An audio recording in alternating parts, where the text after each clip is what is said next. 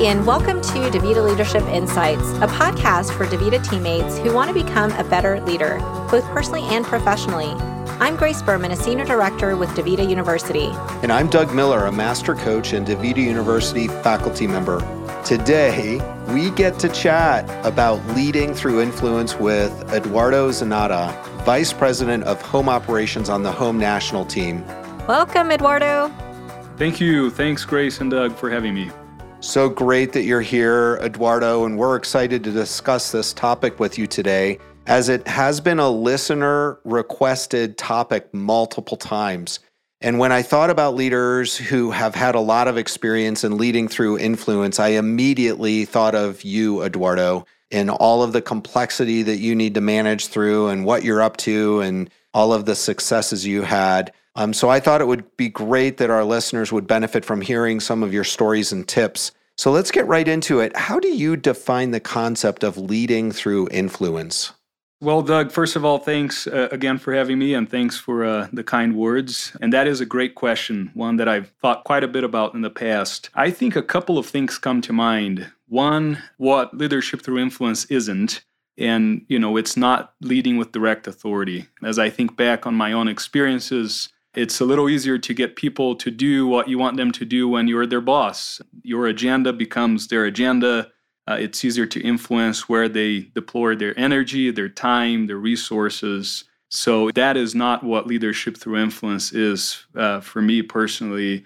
And then I think of what it is, and I think it is leading without direct authority. So how do we get to mobilize people to move in a certain direction, to join a certain cause, to deploy their energy, resources, and time towards a mission and an effort when we're not their direct boss. And it has a lot to do with them catching a vision and wanting to do it rather than the prescription and direction coming top down.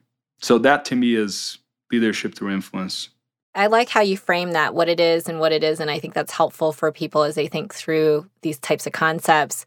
And for our listeners who are not as familiar with the role that you play in the Village, I think it would be helpful for them to hear just a little bit about how your work at DaVita has enabled you to build that muscle of leading through influence.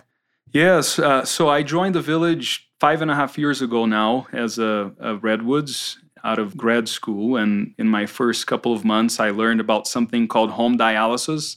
I didn't know too much about dialysis before joining. And that really struck me when I learned about the benefits for the patient, for the payer, for the provider. There was a really strong human case and a really strong business case, and it really pulled me in. So I raised my hand and asked to do something in the home space. So I became an FA in a home program, having direct supervision of several teammates, and then became a home program manager for a region, and then a home group lead for a dream team. And now I'm part of the home national team. So back then as a home group lead and home program manager, I had lots of clinics, RODs, DVPs, teammates that I was trying to influence, operationally, clinically, trying to influence their decision. And none of them reported to me. I had no direct line structure. Most of our leaders that were on the home side were dotted line to me. So no full P&L ownership, no direct line.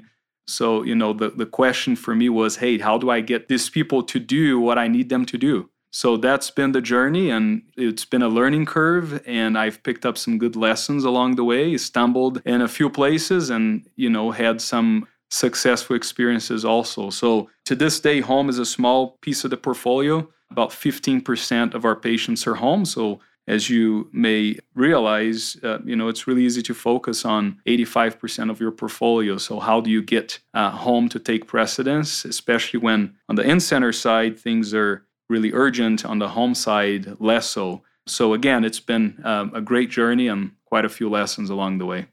What a great path, Eduardo. And, through your experience, have you found that there are some key lessons learned and best strategies to use to lead through influence? I think so, Doug. A couple that come to mind. One is a lesson I learned from a leader. He said, hey, you have dotted line teammates, but you have a big mission to accomplish. Treat people as if they reported to you. So as a home group lead, I had home division leads, for the divisions and then home program managers. We call them regional home managers now. And none of them reported to me. They reported through their RODs and DVPs, but I did treat them as if they reported to me with the same level of care, intensity, accountability. As a regional home manager, none of the nurses reported to me, and I treat them as if they did. So I think that was a big lesson of whether they formally report to you or not, treat them as if they did. And that comes, with a greater focus on service and solving problems with them and for them than, necessarily having authority to direct them. And then I think another one is managing through dashboards. I remember coming to our Palmer a couple years ago and saying, hey, I'm really struggling to get people to focus on home. RODs and DVPs are incredibly busy. They have, multiple responsibilities. Their portfolio is large. Home is a relatively small portion. How do I get them to engage? And he said, you do a pretty good job with dashboards. So use them effectively and put the teammates, the leaders' names on the dashboards, because nobody wants to be towards the bottom. If you publish that frequently, you will get attention. And then what started happening is leaders started contacting other leaders and saying, hey, I noticed you're doing really well in this area. What are you doing that's working? And there was that, extra motivation to perform based on those published dashboards.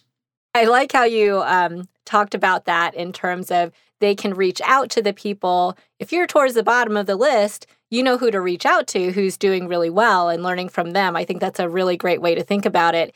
What came to mind for me when you were talking about this was it's typically a trick that we use in the training side of the house, learning and development, when we're trying to get people to complete training, or if you're on the HR, human resources, people services in our lane, trying to get people to complete like an engagement survey. That's a great way to manage by dashboards is put people on a list. Nobody wants to be on the bottom of the list, so they quickly complete whatever it is they need to complete to get off of it. But I like the way you put it better in terms of here's who you can go to learn how to do it well. Yeah, for sure. Yeah, Grace, I agree. And dashboards work. So I am utterly convinced. And then another one that comes to mind as I'm reflecting here is if you want to influence someone, you got to know what already influences them.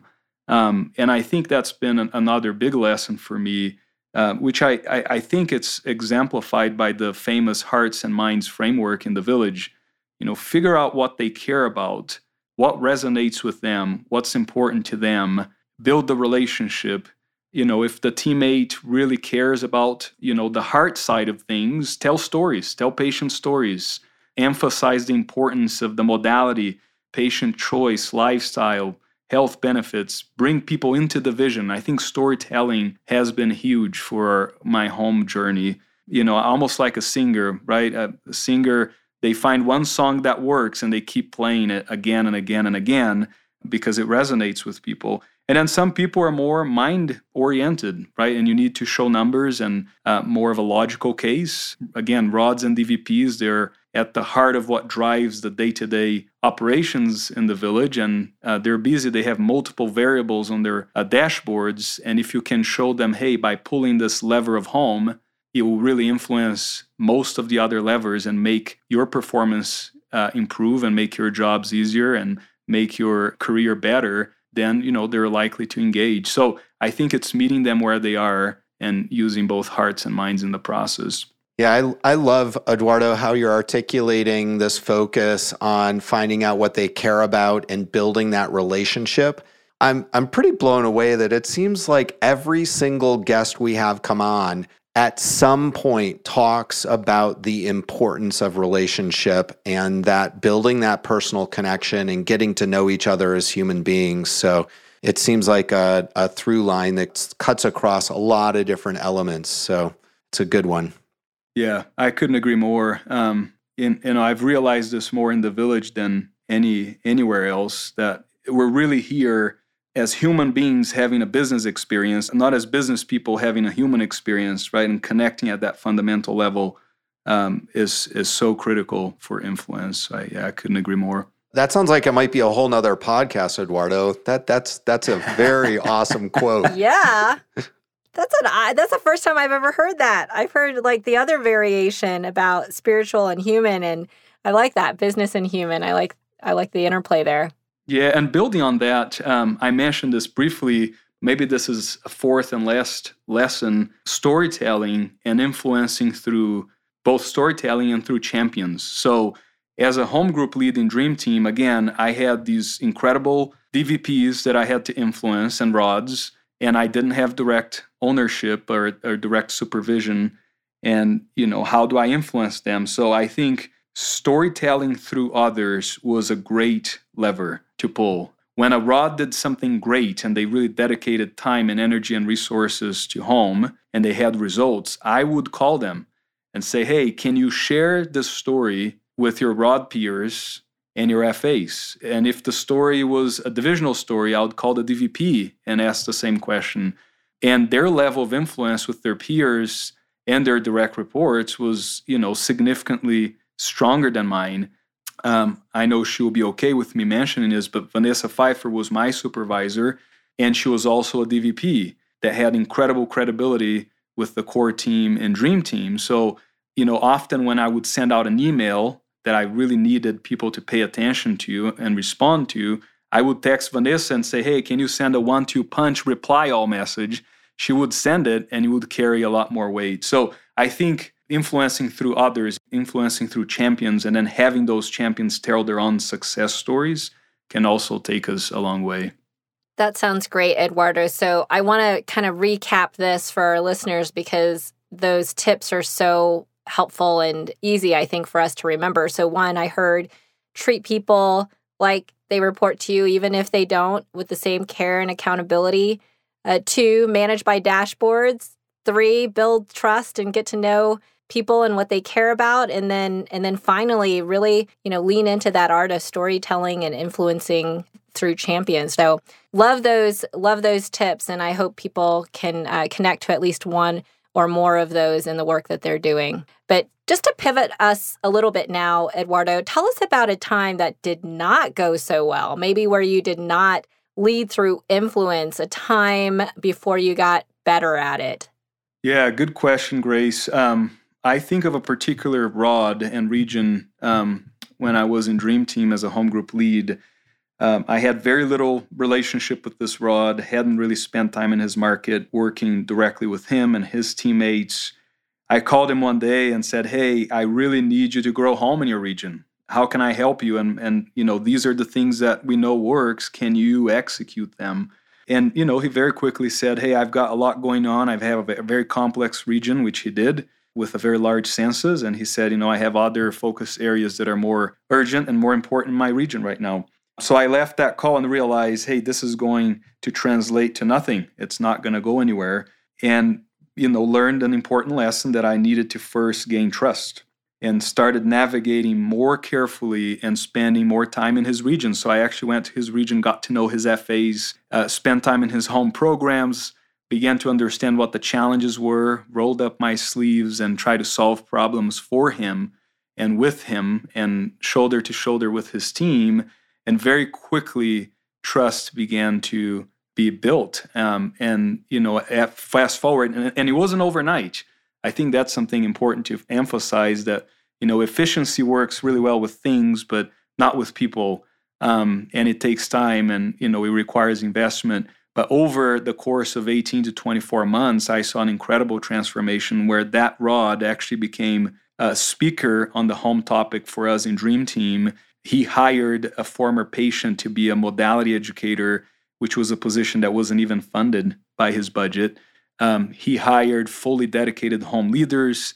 He made home a prominent message in his meetings and his agendas, and began to perform in a way that region hadn't before. So that was a big lesson for me of the wrong approach that I started with, and making that pivot to yield results. That's a powerful story, Eduardo, of recovery there. And wondering if you have another time that you'd be willing to share with us. It might be personal or it might be professional, when you led through influence and things went really well, and you didn't have positional authority, but you tactfully and effectively influenced decisions and led there. Yeah, I think the primary one that comes to mind was as a new home group leading Dream Team, I was still, a newbie, pretty green, and was given, the group to influence. It's a large geography. Again, no direct authority, trying to impact things at scale, many conflicting priorities across, different schedules and people's calendars. So what do I do? And, my initial approach with the DVPs was to say, hey, this is what we need to do. And, and I could tell that it wasn't going to get me very far. So very quickly this time, a lot sooner, a lot faster, I pivoted and asked them if I could come meet with them and their core teams. I brought my boss with me, Vanessa, and, again, used that champion as an influencer. And we had, prior great success in her region with home. So we had something directly related to what, the other regions wanted to do, and really asked myself, hey, what's in it for them? How do we frame this in a way that's beneficial for them? And it really worked. So, it was a co-creation process rather than, hey, here's the playbook, apply it, is, hey, here's some things we've seen work and, some ideas for you. What do you think? Let's, create this together. And we had 5 divisions in the group. And a year or so later, those divisions, 4 of those 5 divisions were number 1, 2, 3, and 4 for home growth in the village, with the 5th one in the top 10. So I think it worked. And, what did we do? We used the things that I mentioned earlier, right? Weekly dashboards, lots of patient stories, connecting with them personally, building that trust, showing that, we can create value and actually solve problems with them. And then being loud. Maybe that's something I haven't mentioned earlier, but one big lesson for me, because I would send out emails on a regular basis with these messages and reminders or dashboards. And once in a while, I would offend 1 or 2 people, and they would say, hey, I don't want your emails anymore. And, and that was a big lesson for me, is if you're not offending 1 or 2 people, you're probably not influencing hard enough or being loud enough. And, that became somewhat of an informal metric for me going forward. Wow.